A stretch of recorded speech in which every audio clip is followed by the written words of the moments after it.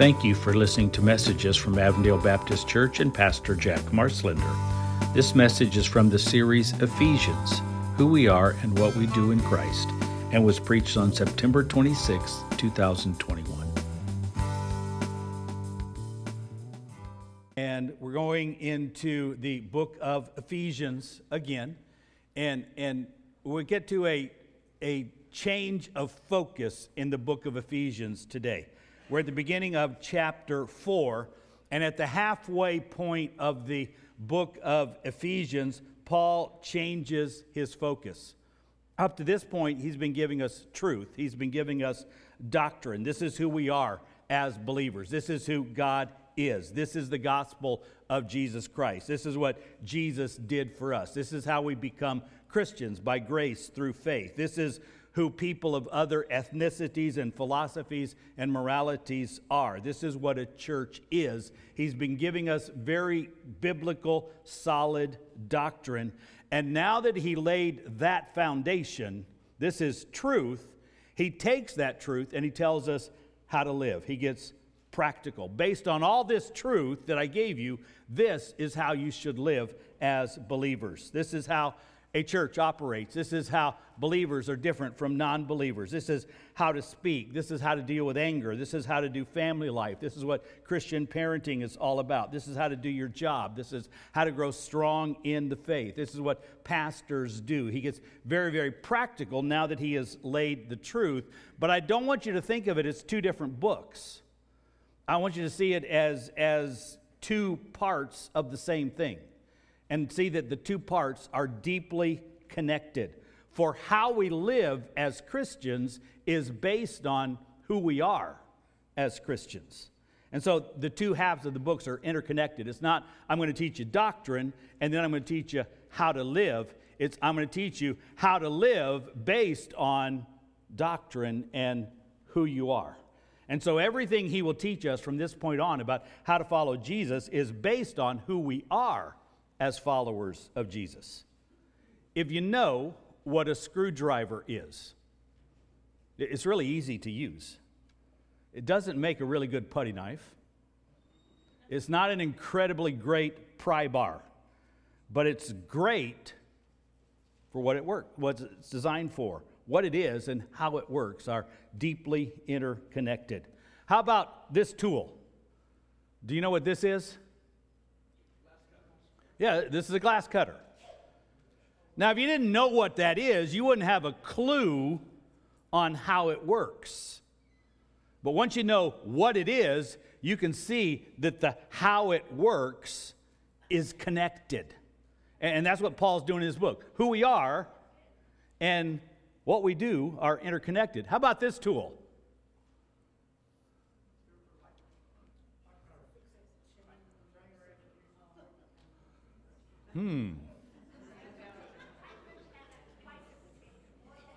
I stumped you on this one a little bit, huh? This is a tailpipe cutter.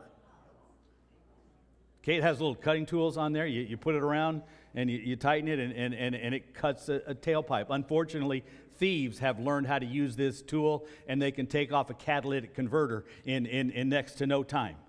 But see, if you don't know what it is, you have no idea how to use it. But once you know what it is, then you can understand how to use it. And that's what Paul is doing in the book of Ephesians when he's talking about this is truth. Now, this is how to use it. And the 2 points are interconnected. He spent 3 chapters teaching us who we are. And when you know that, then you can learn what to do. And by the way, that's why it's so wrong, and that's why people have so much trouble with some of Paul's teachings when they take them out of context. If you don't understand the who we are, you're not going to understand the what we do.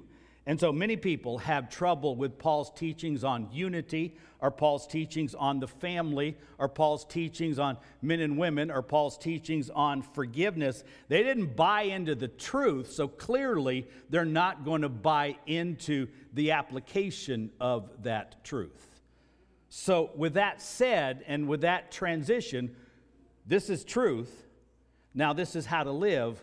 I want us to understand that what we're about to read in Ephesians chapter 4 is the introduction to Christian life based on Christian truth.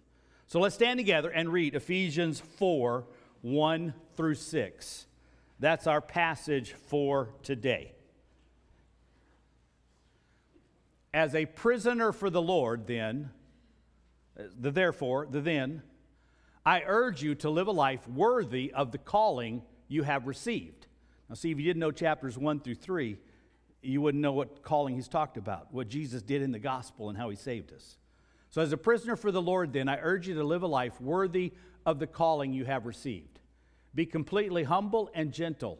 Be patient, bearing with one another in love. Make every effort to keep the unity of the Spirit through the bond of peace. There is one body and one Spirit, just as you were called to one hope when you were called, one Lord, one faith, one baptism, one God and Father of all, who is over all and through all and in all. You may be seated. It's an incredible passage, and it really does function as that transition. This is the truth. Now, based on that truth, this is how we are supposed to live. And I want to share with you 3 truths today on how we are supposed to live. Please pay close attention and understand these points, because these are foundational to everything he teaches in the rest of the book. And you will never understand Christian living if you don't understand these points today. So let me start with this, and I've already introduced this thought, but you really need to understand it. Right living is built on right thinking, and right thinking is built on God's truth. Okay, right living is built on right thinking, and right thinking is built on God's truth. Now think about that. If you do not believe that God is all-powerful and all-loving and all-wise, then you won't take God and His Word seriously. I can preach all day on the necessity of reading the Bible, but if you don't believe that God knows everything and is all-loving and is all-powerful and gave us all truth, then you have no real compulsion to read the Bible. It's just another book. What you do is based on what you believe. If you don't understand the incredible love that Jesus showed us and the incredible price that Jesus paid so that we might be right with God and have everlasting life, then we will have no real reason to follow Jesus. He's just another dead guy if you don't believe he's alive. He's just someone that lived 2,000 years ago if you don't really believe he is God's son. And if you don't believe that he died on the cross and rose again, then you have no real compulsion to follow him. And so again, right behavior is built on right thinking and on biblical truth. If you don't understand how God views people, all people, then you will have no real desire to treat people, all people, with love and compassion and respect. Because right living is based on right thinking, and right thinking is based on biblical and doctrinal truth. So let me give you just a few examples here. Okay? I hear all the time something like this when I'm talking to people or teaching people about a sin-filled behavior, something that you shouldn't do. I'm not going to really go into this, but one of the things that's bugging me in Arizona culture now is that we have become, once again, more so than ever, a gambling kind of community with all the sports betting going on. It really bugs me. But I'm not going into gambling today. But when I talk about a behavior like that, I often get an answer like this. Yes, well, technically it might be sin, but God forgives, so it's no big deal. You can always ask for God's forgiveness, right? Now, you've heard that. I hope you haven't used that, but my hunch is we all have at one time or another, at least that thinking. It's wrong, but God's going to forgive me, so it's no big deal. Now, that justification is based on bad thinking. They're correct in thinking that God forgives, but they don't understand the holiness of God or how sin separates us from God. They're wrong in thinking that forgiveness means that God is saying sin is no big deal. Sin caused Jesus to die on the cross. And so it is wrong for any reason to trivialize it as no big deal. As always, wrong thinking leads to wrong behavior. And if I fully understand the gospel, then I am much more likely to live in a way that Jesus wants me to live, and to follow the great command in this passage to live a life worthy of the calling. If I do not understand the calling, then what am I doing? That phrase, live a life worthy of the calling, means absolutely nothing to me. So right living is built on right thinking. Right thinking is built on biblical truth. Now here's a contemporary example, and I want you to hear me out because I'm going to offend some of you. Don't you love it when a pastor starts that way? All of a sudden everybody gets quiet and what's he going to do to offend me? It may upset you, but I want you to hear me out, okay? Because I'm committed to teaching you to think correctly. How are we, as believers, supposed to think of the Haitians who crossed our border illegally in the last couple of weeks? Now, don't make the mistake of only looking at them through political eyes. Because you see, the two halves of the political aisles are saying two totally different things. One is saying, they're illegal, get out. And the other is saying, let them come in. We are not primarily political creatures. We are biblical creatures, people of God. And so regardless of our political stance, we must recognize them as people made in the image of God. And some of them are fellow believers and therefore part of my Christian family. So regardless of the political decision that is made on what to do with them, we must look at them with our Christian eyes. If they're hungry, we feed them. If they're thirsty, we give them water. And even if they have to go, they must be treated with love and compassion and respect. Now, I'm not telling you what we should do with them politically. That's beyond my call. I'm telling you, as Christians, as followers of God, based on what we believe that God says about all people, we're to treat all people with love and compassion and respect. Did you get that? You understand that? If I offended you, I'm not sorry, because we need to know biblical truth. And biblical truth is, no matter what the political situation is, every human being is made in the image of God and needs to be treated with love and compassion and respect. Okay, and that right living is built on right thinking. So our thinking must be built on doctrinal truth. Our behavior is derived from that truth. Right living is always based on right thinking, and only right thinking will lead us to accept the right standard of behavior, living a life worthy of my calling as a follower of Jesus. Understand, that's why doctrine is not just for theologians. What I believe about truth impacts my thinking. My thinking impacts my behavior. And so if my understanding of God is wrong, or my understanding of Jesus is wrong, or my understanding of the gospel is wrong, or my understanding of salvation is wrong, or my understanding of people is wrong, then it's going to impact how I treat people, how I live, whether or not I'm living worthy of the life, worthy of the calling. So I have to understand what the Bible teaches about God, about Jesus, about salvation, that I didn't earn it. It was a gift of God. And so I'm not better than anybody else. And that all people are made in the image of God. And so I must treat people in the biblical way. Now, you and I may have, and we probably do, different political opinions on various things, but faith comes before politics. And our faith is built on what God's Word teaches. So understand, right living is built on right thinking. Now, Paul's second thought in here, and kind of the overall theme of this passage, is that right living is unified living. And that's the theme of the verse we read, verses 2 and 3.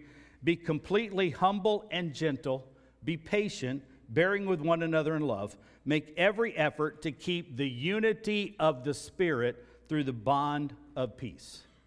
And so here's the truth here. Believers live at peace with one another, especially other believers. So now, go back to point one. This is built on right thinking.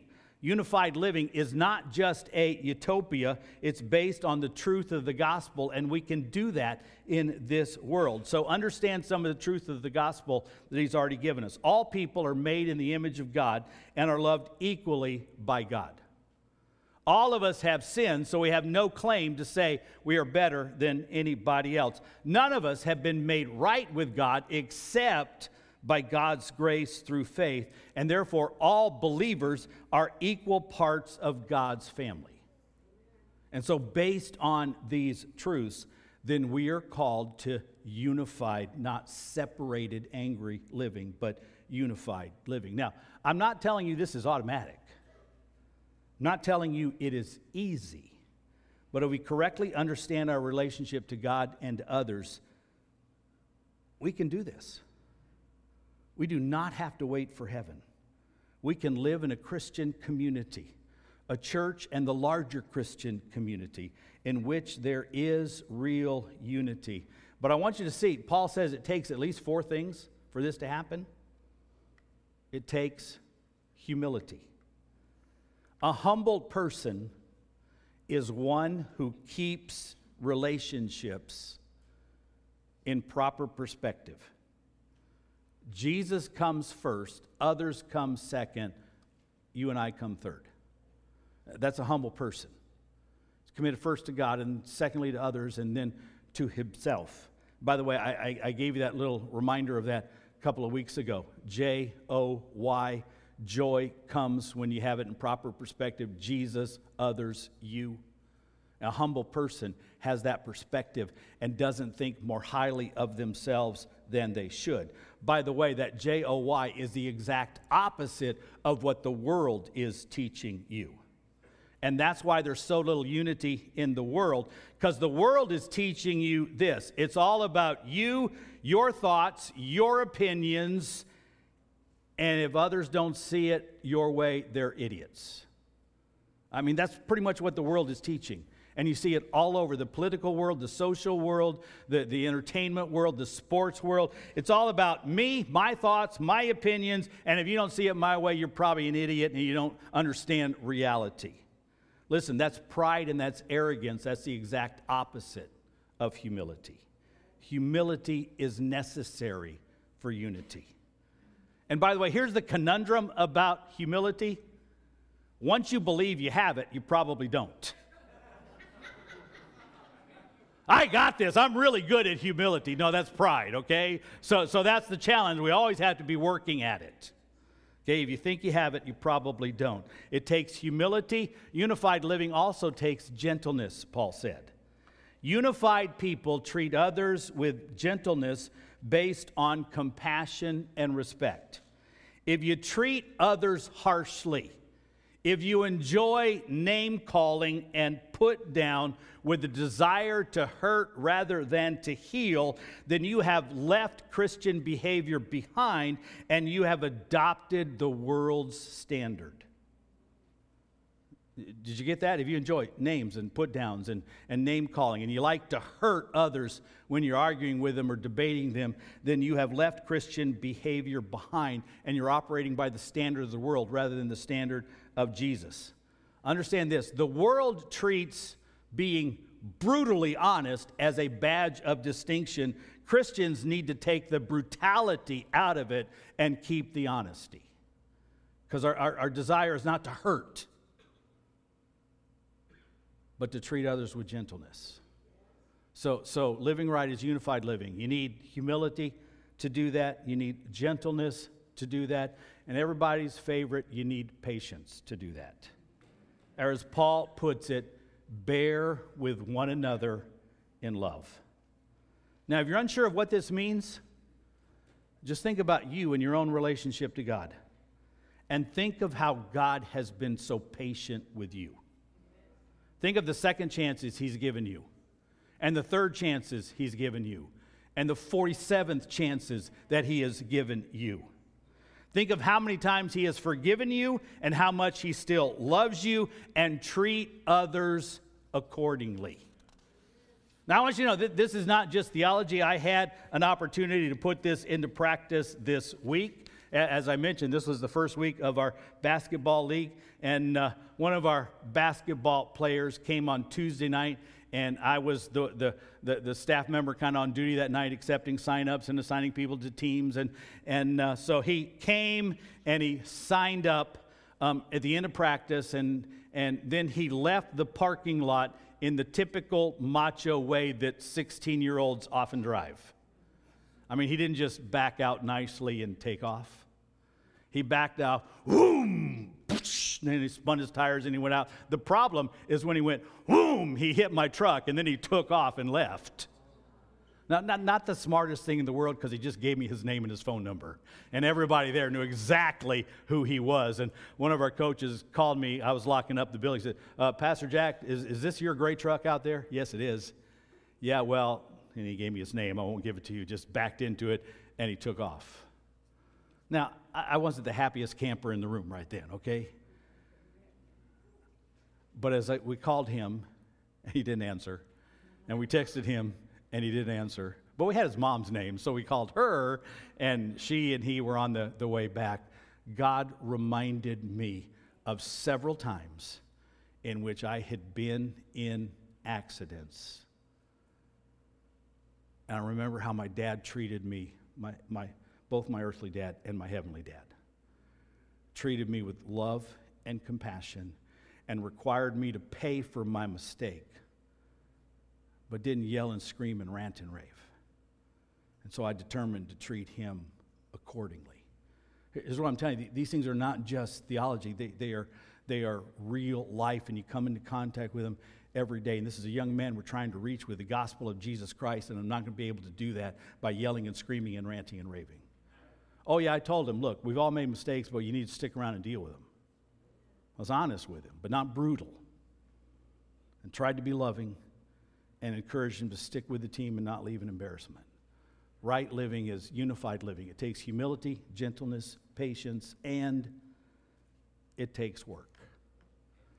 Make every effort, Paul said, to keep the unity of the Spirit through the bond of peace. Make every effort is a direct admission that it takes work. Make every effort means that unless you and I work at it in the church and in the broader Christian community, unity is not going to happen. It takes work. It takes effort. Now, for some reason, God has led me to use controversial examples today. Not to solve them, but to teach you how to deal with them. So listen carefully and in a spirit of unity. One of the things that is being hotly debated in the world and in the church right now is something called critical race theory. Now, listen, we need to try and understand it. We need to try and look into the Word and find out what the Word teaches and apply it to that. But when we talk about it, we should do so in a spirit of love and compassion and respect and unity. Harshness in talking about critical race theory has led to an incredible lack of unity in the Southern Baptist Convention, and much to my chagrin and hurt, has led many black pastors and black churches to leave the Southern Baptist Convention.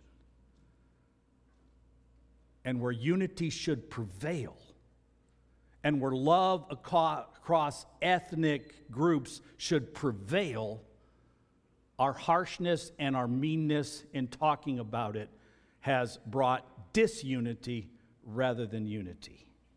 And that hurts me, because the church needs to fight hard against racism based on biblical teachings that all people are made in the image of God. A man I admire, Josh McDowell. Some of you may know that name. Years ago, he wrote the book that I just loved, Evidence That Demands a Verdict. Kind of the first evidence-based book on Christianity that I ever read. Said some things in the last couple of weeks that were highly judgmental, deeply hurtful to the black Christian community and to black Christian families, and that's led to a growing disunity in the church. Now, to his credit, he has since apologized and taken it even to this level. He says, I am backing out of active ministry for a time to rethink, repray, and re-listen to God. And when I come back and speak, I want to do it from a biblical perspective and not be harsh and judgmental and say things that just aren't true. Now, I'm not telling you anything at all that I believe about critical race theory. What I'm teaching you is how to deal with it and talk about it in a spirit of community and love and respect and compassion. Because our angry words often hurt and bring disunity, and we are called to unified living based on the biblical truth that all people are made in the image of God. That's not just all white people. It's not just all brown people. That's not just all black people. That's not just all English-speaking people. That's not just all Republicans or Democrats. That's not just all conservatives or liberals. All people are made in the image of God. And so right living for a Christian is unified living. And if you can't live in unity with other believers, you are not following Jesus Christ. Did you get that? Did I come off strong enough?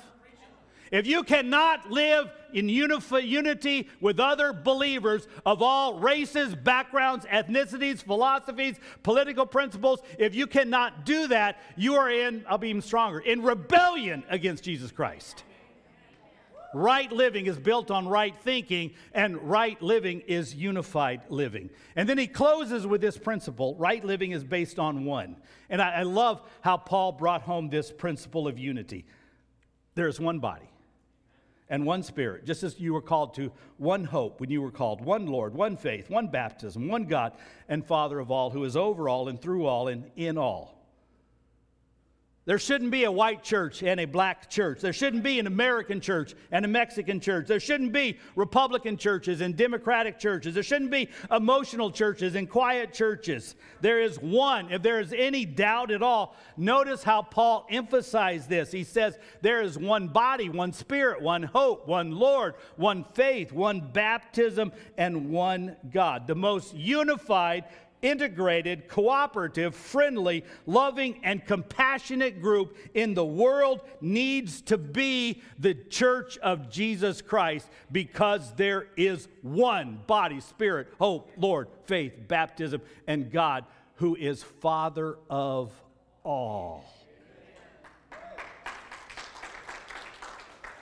And we are allowing our politics to divide, and it shouldn't happen in the church. Faith in Jesus comes number one. Politics is way down the list. Which team you like, the Raiders or 2-0, is even further down the list. Because what unites us is our faith in Jesus Christ, and we need to live that way. So what the primary command, and I've just kind of talked around it, is the command to live a life that is worthy of our calling. How are we supposed to do that? I'll give you two things. Number one, learn the truth about God and others. Work hard to study the Scriptures and learn the truths that are in there. And then accept them as your truths, your philosophy. You won't live right until you know who God is. You won't live right until you know who Jesus is. You won't live right until you know that salvation has everything to do with God and very little to do with you except for faith. And you won't live right until you learn that every single human being is made in the image of God and is worthy of the same exact love, compassion, and respect as you are. Until you learn these truths and buy into them and accept them and make them yours. They're not just biblical truth, it's Jack's truth and your truth. Until you buy into these things 100%, then your behavior is going to be wrong because your thinking is wrong. So learn the truth about God and others, and then accept the truth about you. If you are a Christian, then you are a follower of Jesus, a representative of Jesus, a disciple of Jesus, an ambassador of Jesus. If you are a Christian, then God has paid a horrible price, the death of his own Son on the cross, to forgive your sin and give you eternal life. And by the way, understand this, your eternal life has already started. It does not start when you die. It starts when Jesus comes into your heart. So from that moment forward, you are called to live a life worthy of the calling you have received. Sometimes people argue about, the Old Testament and the New Testament and the different standards and which is higher. Listen, there is no higher possible standard than to say you are to live a life worthy of the calling of Jesus Christ. You can't trivialize it. You can't knock it down. You can't say it's no big deal. Living a life worthy of the calling of Jesus Christ is the highest possible standard. And you and I are called to live by it. So here's what I'm asking you to do today. If you've never put your faith in Jesus, understand the gospel. You have a God who loves you. He loves you so much that he sent Jesus to die for you, and that anyone who puts their faith in him is giving eternal life. And if you've never made that decision, I'm inviting you to make that decision today. And if you've made that decision, then I'm asking you to accept the calling God has put on your life to live a life that is worthy of who Jesus is. So we have this custom, this chance to respond. We call it an invitation, but it's a chance for you to make your decision public or just to come and pray. So you can pray with people who will be down here. You can pray at the altar.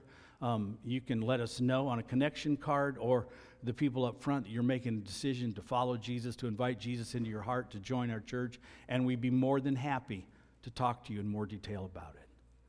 So if God leads, after I pray, I'm going to invite you to come forward. Let's stand together. Thank you for listening to messages from Avondale Baptist Church. If we can help you in any way, please contact us.